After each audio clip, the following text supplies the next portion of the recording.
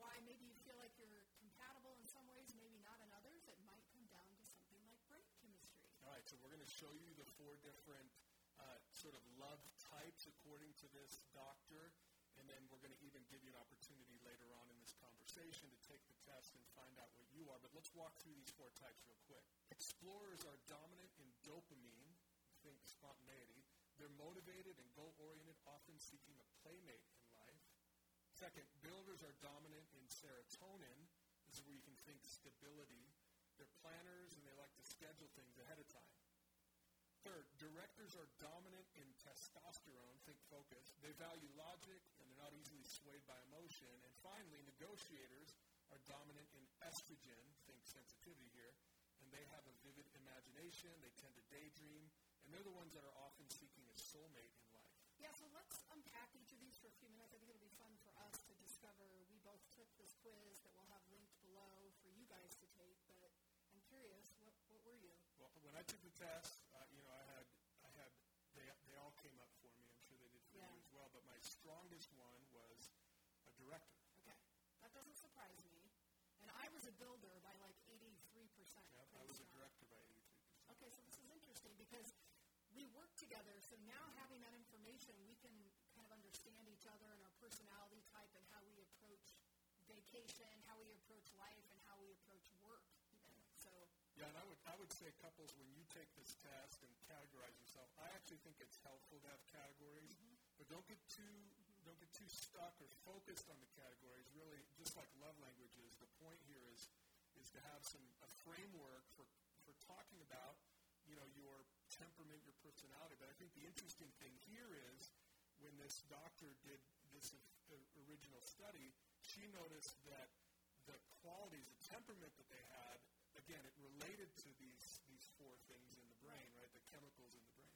Yeah, so again, interesting as you learn more about your spouse to realize in their brain chemistry shapes the way they approach life and relationships. So if you're an explorer and you've got dopamine, coursing in your veins, you're looking for adventure. You want spontaneity. So that doesn't mean if you're not a person that's pumping with dopamine as the spouse saying, like, you're a kid, you need to grow up.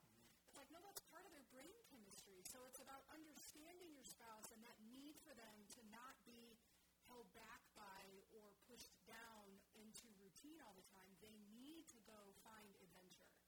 Yeah, and for those of you who have kids out there, maybe junior hires, high schoolers, this might be a great conversation for them as well. Allow them to explore their own temperaments based on their brain chemistry. Maybe let them take the test and have this conversation as a family. Yeah, and I would say, like, for us, if we're looking at it, me more of a builder. So I like stability, and I like to know, like, what's happening from beginning to end. I don't like surprises. So even in our work capacity, you as a director who can see things and have a vision for something, and you can kind of come in my office and be like, hey, let's do this. And I'm thinking, like, okay, well, I need to know the X, Y, and Z of how we're doing that. Don't just put that on my desk because now I'm overwhelmed. So we can even understand that in some of our work-related conflict. And even in our marriage, we've talked about this before. We go on vacation. You're looking at all these possibilities before us, and let's not plan anything. Let's just take us, a day as it comes. And I'm thinking, no, I want to plan 3 months in advance. What exactly are we doing every day of vacation? Again, just a difference in what my brain chemistry tends to put me towards versus you. So, Tracy, last thing here. If you're talking to a couple who they look at this and they're like, we're both explorers, that could be good. And it can be bad. Could be bad. Or we're both directors, that could probably be bad, yeah. Right? Because if you're both trying to sort of... And you both lack kind of emotion. Yeah, that could be... An emotional connection. So, if you can't just get, like, shots of testosterone or estrogen or serotonin or whatever the last one was. Dopamine. If you can't get those shots, which we're not doctors, so probably shouldn't do that, but is there a way to sort of work for a couple that does this, takes these tests and says, man, this is really eye-opening. Maybe we weren't meant for each other. Is that the takeaway? No, and in fact, even Dr. Fisher would say, like, there is no perfect combination, and it's not like, oh, a builder could never marry a director, because guess what? Here we are. The point is to understand your differences, appreciate the differences in each other, and learn to compromise and find common ground.